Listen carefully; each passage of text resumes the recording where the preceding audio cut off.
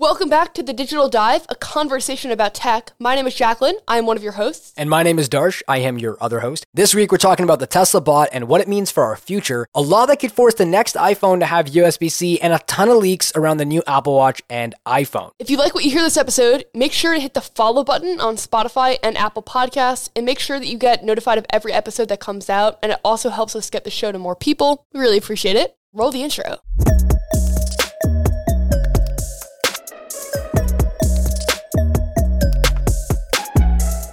Jacqueline, did you see the Teslabot? I did. So many thoughts on it. I also saw your video on it, so I'll throw it to you to maybe give a rundown of what the Teslabot actually is, and then let's talk about what it means for the future. Absolutely. So if you guys don't know, I did a video on the Teslabot and talking about how it could be the end of the human race. The TLDR is, no, I don't think it will be, but it's good for clicks, so it's a good title. So pretty much Elon Musk came on stage during his AI event to talk about the introduction of a humanoid robot that they wanted to bring to the masses to help do things that, and these are literally quotes, this is what he said, figure out and do boring, repetitive, and dangerous tasks that you don't want to do. Anything from screwing in a light bulb to going to Mars, and so on and so forth. And the idea behind it is to pretty much create a human-looking robot, Terminator, and give it a head, arms, torso, everything like that. In the interior of it, it's going to be running pretty much all the current Tesla tech. So it's going to have the self-driving computer, all that kind of stuff, and all the sensors are going to be on the outside as well as the cameras. And then on the face, instead of an actual face, it's going to be a screen with all useful information. And then just to make it a little bit less of a issue for people who are skeptics and scared that it's going to take over the world because it's going to be a semi-sentient or almost sentient machine, it is going to have limitations on it to prevent it from taking over the human race, aka 5 miles per hour maximum speed. It's going to only be able to lift 150 pounds in a deadlift, 45 pounds in carrying, 10 pounds in extended arm carrying, and so on and so forth. So they're putting some thought into this to kind of, make this seem like it's kind of a good idea. Jacqueline, just a question. Well, okay, there's two questions. Do you think that AI could be in a place, do you think Tesla could do something with AI that could be in a place to actually listen to commands and functions and then go and carry out those functions? And do you think that this is just one of those things that Elon Musk says he wants to do and he never ends up doing? I think it could be the latter. I don't know. Did you watch Marquez's video on this? I watched the first half of it. Okay, so in that video, he basically says if you buy into the narrative that Tesla is a robotics company, then this makes a lot of sense for them. Basically, he was saying the car is a robot, so that they kind of already have the infrastructure to know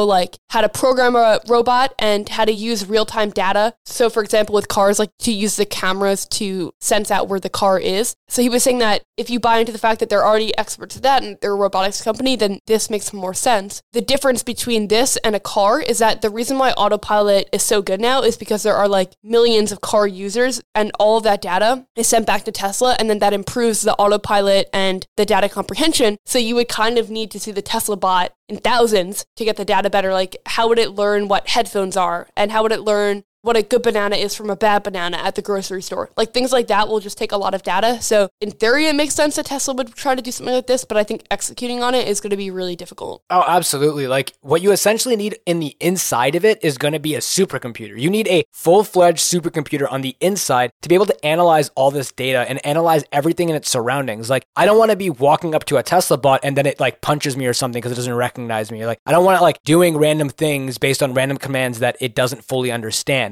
How will it ever learn if I ever want to ask it, yo, go screw in a light bulb? How are they going to know that? Also, will it have to be very formal English, or are they going to do it like Google's doing and try to make it more casual and more informal with the language processing? There's a lot of things to consider here that Tesla really needs to, I guess, flesh out. But again, Tesla is a very interesting company. And even when they premiered this and they presented it on stage, it wasn't an actual robot. It wasn't a prototype at all. They even said that they want to have a prototype by next year, but that's a prototype too, right? Having a prototype by next year and then also just in a general sense being able to put it into production, it's going to be a couple of years, but I think it's interesting. The code name for the robot inside Tesla is called Optimus, which I just think is it's just so funny, Optimus Prime. I don't get the reference. Have you ever watched Transformers? No. So in Transformers, the lead big robot that kind of stays prevalent through all of the movies, his name is Optimus Prime, and he's the leader of the Autobots, which is the good guys. Oh, that's so cool. So it's interesting that he's named Optimus because in historical historical sci-fi references, you only ever see AI robots as the villain. Like in Avengers Age of Ultron, Ultron is the villain. In Terminator, you see Skynet, Terminator himself, like Arnold Schwarzenegger, right? So calling him Optimus is actually a pretty interesting take on it, because it's like, yeah, this isn't going to take over the world. Like, don't worry about it. Like, that's kind of like, it seems that's where it's going with it. And I think like people are always pretty worried about that, but it also kind of feels like we have a fascination with exploring things that could be risky. We also seem to have a fascination, and this is another major point in Marquez's video, with robots that look like humans, even if they're not super practical. So Marquez was saying that in most cases, he thinks that it makes more sense for a robot to be designed specifically for a task. So for example, like the car is a robot that gets you from point A to point B, a robot on like an assembly machine that just puts one part on. He was saying that human form isn't the most efficient form for a lot of different things. And it almost, I think, is like more of a media play. Like if Tesla just launched a random robot that didn't look like a human, I think it would get a lot less attention, because people really are fascinated by robots that look like humans. No, absolutely. I mean, that's another thing too. Like I mentioned this in my video, and I went into a decent amount of depth into this, because I really do feel that like pop culture and mainstream media have really influenced our perception of what AI is and what AI is capable of. As of right now, I can barely get Siri to turn on my lights, let alone make like a proper phone call. Half the time she gets the wrong name. And that's just because of her language functioning, right? With where AI is right now, I don't know how much of a threat this like next robot, this Teslabot's gonna be. But at the same time, like it's gonna be really interesting to see how they can maneuver and make it work. Like one of the specifications in the presentation was it's gonna have human-like hands. Mm-hmm. That was the selling point. Like it's gonna have hands that are like humans. Like, okay, cool. Like opposable thumbs are great and all, but what else can this do? Like if I wanted to set it to, I don't know, walk my dog for me, would it be able to do that? And like, would it be able to fight off someone that like, God forbid, like tries to steal your dog? Literally, yeah. There's a lot of elements to it. It almost needs to be like a full-fledged human with like thinking out things. Exactly. And then at that point, you're getting to a point where it's like really sentient and you're like, okay, wait a minute, this is Terminator. Yeah. I mean, there's a fine line, right? Also, the whole thing about like for it not to be able to overpower you. So it's set to like a 5-mile-per-hour speed limit. Maybe you can run faster than that, but for how long? At a certain point, it will be able to overpower you, because you can't run like 5 miles an hour for 10 hours, you know? So I feel like that's another element of it where before something like this launches to the mainstream, a lot of things are going to really need to be thought out. And I guess we're kind of seeing that come into play a little bit with Boston Dynamics, which is kind of going for a totally different approach. Have you seen those robots, Darsh? Is that the one that has like the dog robot? Yeah, and they just started a new one that like kind of looks like a human. See, here's the thing. I understand the idea of a dog robot. Like, yo, cool. Like it's a dog. It'll be like your companion, but also like it'll be smart enough to do certain things. Like take your other dog on a walk. Like that would be so cool. Like two dogs walking themselves. No, just imagine. I'm telling you, like imagine they're like tethered together. Like imagine like a dog walking thing that's just like looks like another dog. And so like your dog has companionship. Then also it's going on a walk. It also feels like they have some kind of freedom, but they don't. But they do. That's a little far-fetched. I'm sorry, but I thought it was really funny. No, I mean, it could happen, dude. Both the Teslabot and Boston Dynamics, they all rely on supercomputing and also a lot of real-time learning. Kind of how, like, the Instagram algorithm is constantly, like, learning. It's like machine learning. We need these products to become like that, too, like how the Tesla cars get better and better over time because they learn more and more about your driving style and the roads that you're on. It's going to have to be the same thing with these robots where they're going to have to learn on the fly. Like, oh, if someone's waiting in line, like if there are 8 people online at one cash register, but the cash register person looks fast, I should go there even though the other line has less people. Like there are certain decisions that humans just make intuitively that would not be intuitive to a robot. So I don't know how it's going to play out. I think we're years away. To counter that, just to play devil's advocate for a second, if you go on your iPhone and every morning you open Spotify, after a day or two, or like a couple of days, Siri will actually start recommending Spotify to you in your Spotlight search. So there is that element that's already there. And if it's in something as small as our phones, I can only imagine like a full actual like robot, like the size of an actual human, like 5'8" is taller than like actually some people. So imagine like an entire torso filled with tech and computing. Like you could probably put like a decent computer in there. Like you could put like a proper PC in there if you really think about it. And Tesla says that they're good at batteries and something else. They were like flexing that. And I thought it was really interesting as well. But I guess we'll just have to see. This is very much like if this is going to happen, like let's see how it goes. Because even on stage when he premiered the bot itself, it was a model in like a suit. It was actually a dancer and she just started dancing. She was doing super robotic moves and started going super flowy into like this really cool dance. So it's very much still like a theory. Maybe this will happen, but if it does happen, that'd be really cool. I guess time will tell. I also sometimes think that like it's just an easy press opportunity to like say that you're launching something like this because people are really scared of a robot apocalypse, but also inherently super interested in it. So by by posting or creating a product like this, you're immediately going to get a lot of press coverage. Absolutely. Like that's what companies have to do, right? Like you have to make bold and drastic moves to ultimately really make the headlines. Like that's what everyone does. Like even Apple did that. Apple took away the headphone jack and they were like, yo, everyone else, like, forget the headphone jack, like let's just start doing like adapters and dongles, and everyone kind of followed suit because it got a lot of press coverage. There's so many different things that Apple could do in their lineups to like get more press coverage. Like say they brought USB-C to the iPhone. Just imagine. That would be pretty cool, right? They may do it, but not by choice. So a brand new article just came out about this legislation put forth by the European Commission that could end up forcing Apple to remove the Lightning port in favor of USB Type-C. And it's basically that they're looking to establish a common charger to create continuity between phones and other electronics. And I guess they're planning to present the legislation next month.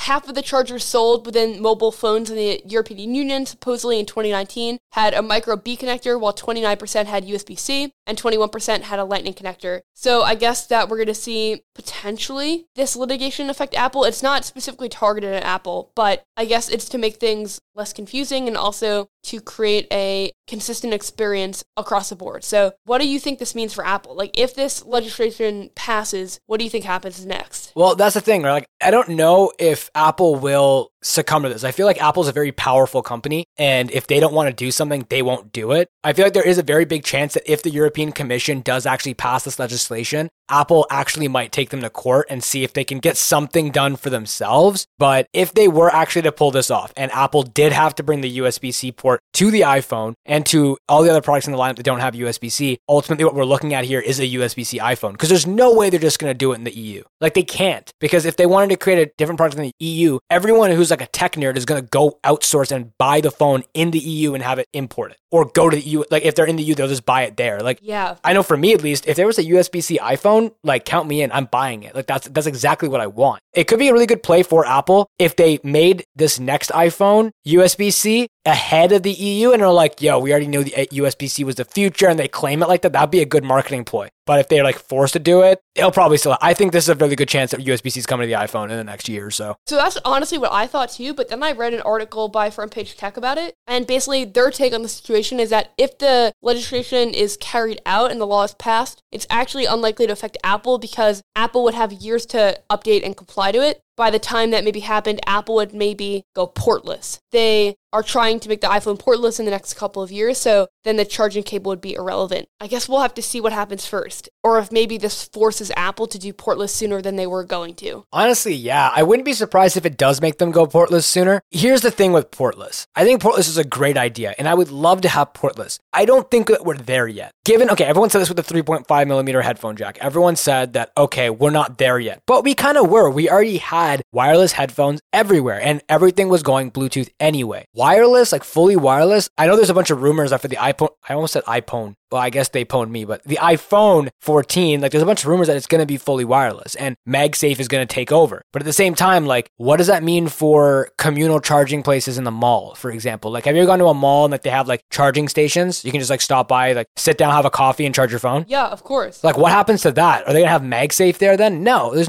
too bulky, it's too big. Everyone's going to have to invest in infrastructure to put like Qi wireless charging into tables. I guess it does exist, but it's mad expensive and it's like kind of really inconvenient for so many people who have just implemented like USB-C and stuff into their malls. I don't know. This could go either ways. Apple could definitely circumvent this. Like they don't have to do it. I feel like they're very, very much like the Front Page Tech article said, like they're in Apple land. They're in their own world. They're on cloud 9 right now, and they're not worried about anyone else killing their vibe. Yeah, I mean, I guess we'll see what happens. I feel like portless is just like a really big leap, and it relies on wireless charging being faster than it is right now, because right now it is just not fast enough to be like a really good alternative. No, absolutely. Like you can get a OnePlus phone right now and you can plug in like USB-C and you can get like 50% in like 10 minutes. Like that's absurd. And that's how it should be. Honestly, that's really how it should be. But the issue is like, there's a couple of issues. The first is like lithium batteries, which are like already a huge issue because they take forever to charge. They're also really wasteful for the environment. And then on top of that, it's also like whether or not they'll be able to actually make that technology catch up by the next year or two, whenever this legislation goes into effect, right? So it's a very confusing and like weird situation because we don't know what Apple's going to do. And I honestly don't even know what I want Apple to do. I like the idea of MagSafe, but USB-C or Lightning is just so much more convenient because there are cables everywhere. So if you switch it completely, it's going to be like going from 30 pin to Lightning all over again, except there's not going to be an adapter for it. Yeah, I mean, honestly, I would be super excited if they had to do USB Type-C, but I'm like, I don't think it's going to happen, to be honest. Do you think they'd ever do it in a Pro? And only the Pro and not the other ones? Yeah, the same way they do with the iPad. I think if they're going to do it for the iPhone line, they'll probably do it universally. That's pretty fair. I was just thinking about this when I was saying, like, would they create an adapter? I feel like they actually could. Like, if you think about it, right, like a Lightning port or like a USB-C cable, like a male end of it for either the Lightning or the USB-C that goes into a puck, and that puck is the MagSafe. And so all you have to carry with you is the MagSafe, like the little puck, and then you can plug it in wherever. I mean, yeah, I could see that. Like, that's something that Apple would do. An extra $50.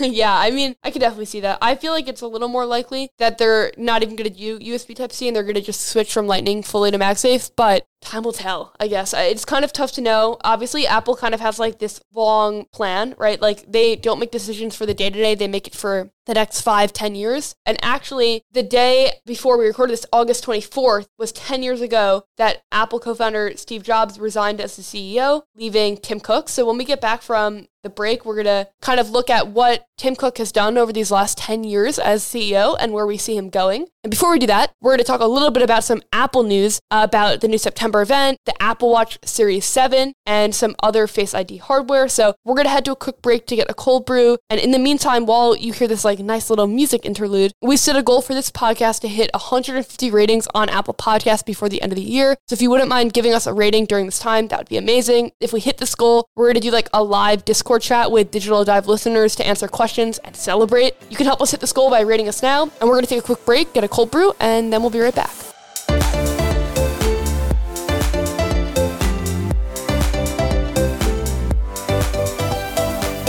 All right, Darsh, everything Apple leaks. There are 3 major ones this week. Yes, sir. Ma'am. Anyway, let's get started. So first and foremost, there is a rumor that Apple's been testing with the new iPhone 13 to add better Face ID hardware that's essentially going to just help with masks and foggy glasses. Given that the pandemic has taken over a lot of our lives and has been what seems to be a very prevalent conversation topic for the past like year and a half, it's definitely without a doubt one of the coolest things or one of the smartest things I feel like Apple is doing. I personally don't think COVID's going anywhere. I feel like it's going to become like a flu that stays consistent and we're just going to be living with it, but it's going to become livable. We're going to be able to actually deal. But regardless of my perspective of it, Apple definitely seems to agree in some respect because they want to actually bring new Face ID hardware to help with this COVID-like landscape. According to some sources, this is all from Front Page Tech. They seem to be pretty reliable when it comes to a lot of the rumors. So I'm definitely excited for this. But pretty much the array and the prototype that's come out is based on iPhone 13 CAD files. It's a design software that you use on your computer to help render and build out different products, especially like engineers and developers will end up using stuff like that. So when they were using CAD to like start building out this prototype, this new design, they were pretty much creating extra sensors just to help with the Face ID end of it. And from what it seems like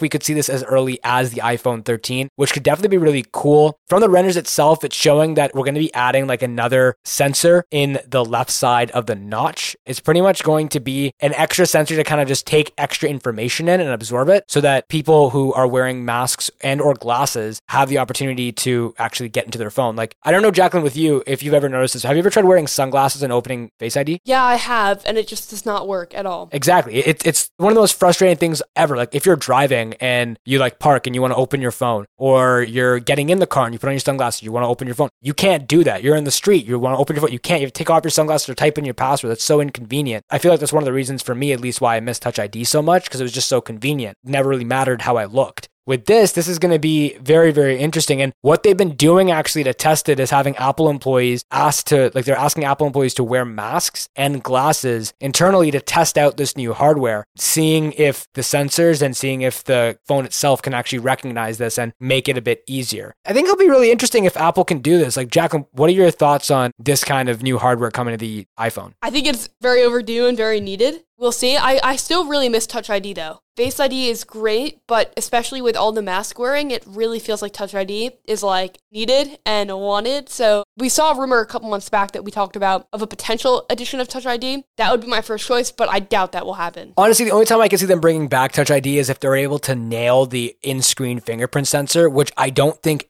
they have nailed yet. We've seen rumors of it, but I don't think it's going to come until earliest like iPhone 14. But in this situation, like it's definitely going to be a lot better. And in specific with the glasses, it's not even just like sunglasses that is the big issue. It's for a lot of people who wear glasses while wearing masks, like your glasses end up fogging up a bit. The way that the mask sits on your nose as well as your glasses, pretty much all the like air that's coming out of your mouth is going straight up into your lenses. And I don't wear my glasses very often, but I do actually have a pair. And whenever I do wear them with my mask, I immediately regret it for that specific and that very singular scenario. So it's definitely something that I feel like Apple needs to work on. It's not the workaround where like you do your Face ID with a mask on. It's actually done without a mask. So it is kind of new tech. Going to kind of improve on what they've been doing with the Apple Watch and having the Apple Watch unlock your phone if Face ID isn't able to recognize you, which is, I guess that was a good workaround for the time being, but this is definitely something I'm very interested for. Yeah, I don't think podcast listeners know this, but I wear glasses like a lot of the time actually, and it's so annoying when you're wearing a mask. I definitely am keen to see how the improvements work,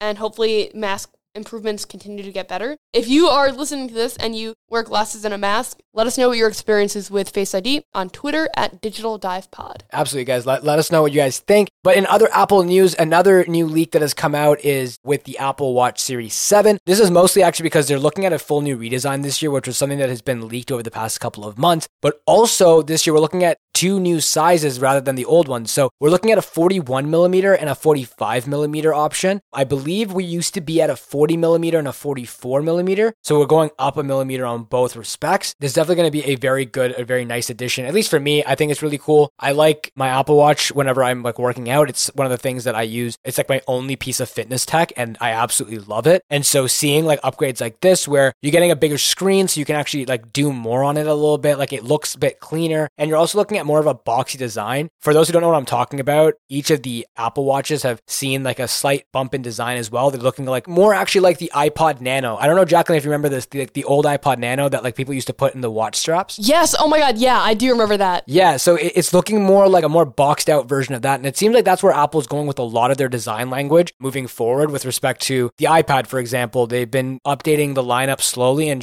moving over more to a like squared off and boxy design. Same with the iPhone, the Macs, everything. So I feel like the Apple Watch was like, that was destined to happen already. But the fact that they're already doing another upgrade in size after I think only 2 years having upgraded the last one, like I believe it was Series 5 when they did 40 and 42 or 42 and 44, something like that, millimeters. So I'm really excited for this. This is actually a pretty cool leak and I'm excited to see what happens. Like the September event is going to be, I think, pretty stacked. And I think a lot of us are really excited for it. I know I am. Jacqueline, what about you? I can't tell you how excited I am for this event, but for tech season, because the last 2 Fold videos are like the best performing videos on my channel in like 3 months. So it finally feels like we're getting back into like content season. So I am like just so excited. Me too. I am absolutely stoked. This is the first time I can actually participate and I'm very excited for it. Oh my God, yeah. I'll be checking out things and posting just alongside you. So like we're actually going to have a lot of really cool insight this year when it comes to a lot of the products that are coming out. Coolest thing is actually of all that like we're not even just going to get one set of products from Apple this year. We're going to have multiple events in September supposedly. According to a paywalled report from Digitimes, as seen by Mac Rumors, Apple has multiple events scheduled out for September. And instead of seeing 3 pre-recorded Apple events, apparently they actually might be hosting a series of these product launches in conference form in September, stuffing multiple products into the same month. This is going to be pretty cool because we have a lot of products that we've been expecting from Apple that haven't come out yet. And if September's a month where we get all of them, that's going to be a really hectic month. I cannot wait. And I also think we're going to be getting some Google stuff like in maybe September or October. So it should just be a busy fall. No, absolutely. Well, some of the things that we do have lined up, just to list them out, the iPhone 13 lineup, that's going to be a huge one for this year. The Apple Watch Series 7, AirPods 3, iPad Mini 6, iPad 9, the new MacBook Pro, which is hopefully going to feature the M1X or M2 chip, which is very, very exciting. Given that this is a rumor that there are going to be multiple events scheduled, I don't know if it's going to actually happen.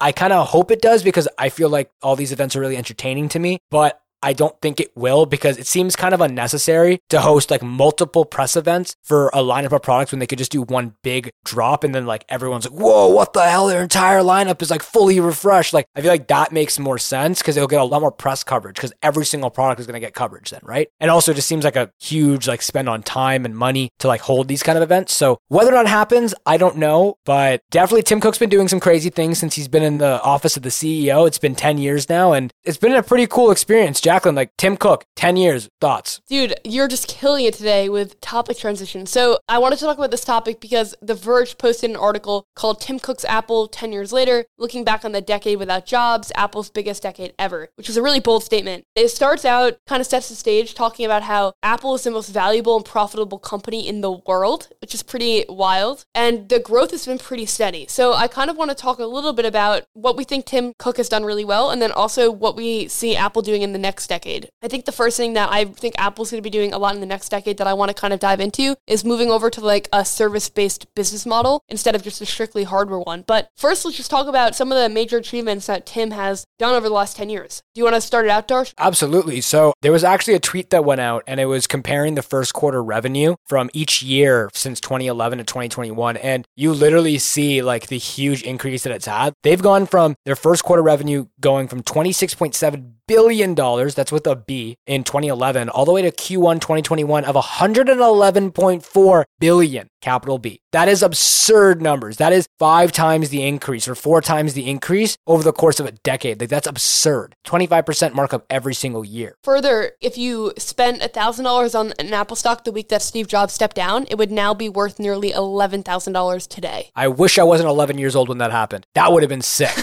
Yeah, you could have actually made bank. No, literally. Jeez, like that's absurd. And like that's the thing too, like just in a stock perspective, like Apple's been killing it. Like they're approaching at least a 2.5 trillion market cap. They've been dominating the market in terms of like how much of, I guess, the overall market that they own at this point in terms of like everything that they do. Because they are a huge company. Like you said, like you could definitely see that they're working towards more of a service-based future. And so it's really interesting there. So the article basically says that if you look at it just from a financial perspective, Tim Cook has done significantly more for the company than Steve Jobs did. Between 2013 and 2018, Apple sold more iPhones every single year than they did during the 5 years that Steve Jobs was in charge. But financial performance, they're quoted by saying, is only half the story, and that if you were to look at Cook in terms of product visionary, you probably would not be as impressed. That's like the quote. And I think it's mainly because like in the time that Steve Jobs was CEO of Apple, so many major things came out. The iPhone, obviously the Macs, but I think that something that Apple doesn't get a lot of credit for, and Tim Cook as CEO, is AirPods. Because I feel like that revolutionized the headphone industry. Oh, absolutely. That was like the first pair of truly wireless earbuds that were like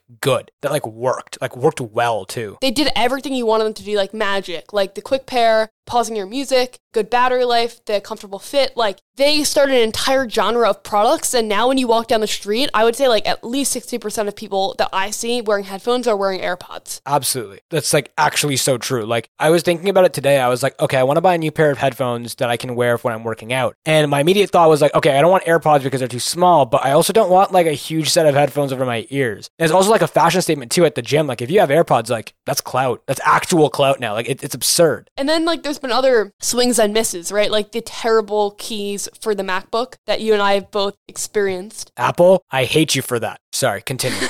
Yeah, so like that's been bad, right? Then you look at something like the Apple Watch, which is like, it has sold really well, and it is actually making a huge impact in the healthcare industry, but it wasn't necessarily revolutionary. Like there were other smartwatches on the market, and I guess that's like the main takeaway that I got from this article. So far, in terms of hardware products, Steve Jobs is much more innovative and more of a visionary, whereas Tim Cook has done a lot of products that tie into the iPhone, which helps build up the ecosystem, but isn't necessarily incredibly innovative, but it positions them in a place to then shift over to a service-based business model because you have really built out the hardware ecosystem. Absolutely. I think that's actually probably the thing that I would credit Tim Cook for most. It's his ability to build out an ecosystem. He may not be the visionary that Steve Jobs really was. And like, I say this, I love Steve Jobs to another extent. Like I was so sad when he passed. I may have been 11 years old, but I've been like a tech nerd for so long that like when that happened, I was like watching the news with my mom and I was like, wow. Devastating. Like that was devastating, right? Tim Cook has done a very good job at building out this ecosystem, but you're right. There hasn't been any like innovative products, like nothing on the scale of either the iPhone, the iPad, or the Mac. There's nothing there. It's all just accessories. And don't get me wrong, like the Apple Watch, beautiful product. Like my brother uses his Apple Watch every single day. That's his like main watch now. My mom, my dad, like they all love their Apple Watches. So it's a very convenient and good product, but it's still not to the magnitude and scale that the iPhone was for the industry or the iPad was for the iPad was the first ever real tablet. There were never anything like that Tim Cook was able to do, but still credit where credit is due. Quadrupling your quarterly revenue over the course of 10 years is absurd. And especially when like those numbers are in the billions, that is absurd. there is potential for there to be something revolutionary with AI, right? I think there's a lot of potential there. That could be where Tim Cook makes his mark, but Tim Cook has said that he thinks that Apple's biggest contribution to the world is not going to be the iPhone or what they've done. It is going to be in the healthcare industry. Absolutely. And that's a really big statement. And that also means that there's tons of potential there. Like if Tim Cook can help use Apple products to save thousands of people's lives, that's a bigger contribution than a tablet, you know? So it's not even really worthwhile comparing Steve Jobs to Tim Cook because both of them are incredible in their own right, but more so looking at Apple as a company and how Apple's evolved as a company. I think that there's a lot more room for Apple to make huge impacts and strides and also to make a lot more money. In the Apple versus Epic trial, there was a document that revealed that showed that App Store alone eclipsed the company's Mac and iPad business in 2016. So like services are absolutely huge for them. They're making tons of money from services. It's only going to become more as they keep launching companion products like the Apple Card and Apple Pay. Now you can pay like within iMessage, right? And then there's also Apple TV Plus, like Ted Lasso is like one of the biggest shows this year, and that's produced by Apple, right? There are tons of ways that they're going to keep building up the service-based business model. So I can only foresee them making more revenue. And then it will just come down to like, will a earth-shattering innovation also come out? It's only a tell of time. Like we're going to see as time does progress, like whether or not Apple is able to bring something innovative in the product space, or if they're going to just like revolutionize, like you said, like the health space or revolutionize the services space. I definitely think we talked about this a couple of weeks ago. Like there was talks of like an Apple hospital and like things like that sound a little bit absurd, but with a company with like a huge market size and huge market share and their huge amount of quarterly earnings, I think it's definitely possible for them to spend like a lot of money to focus on that and really try to flesh it out. Something like healthcare, I think is so important. And it's definitely something I like this week, hearing that Apple and Tim Cook are really working on like furthering the health game, furthering like their contribution to society. And I feel like that's honestly really dope. So I'm going to start that out actually as my first stuff I like this week. Honestly, I feel like this could be what we just talked about, like a full podcast episode. So if you guys listen to this and you're interested in hearing more, definitely tweet Darsh and me so we know. That's an awesome first stuff we like this week. My first one is the Spider-Man trailer, which I know Darsh saw as well. Yeah, that was going to be my second one. So that was so good. So oh good. My God. My friends and I, my siblings and I, we were all messaging each other right after it launched. And we're all messaging each other as we're watching. We're like, oh my God. Like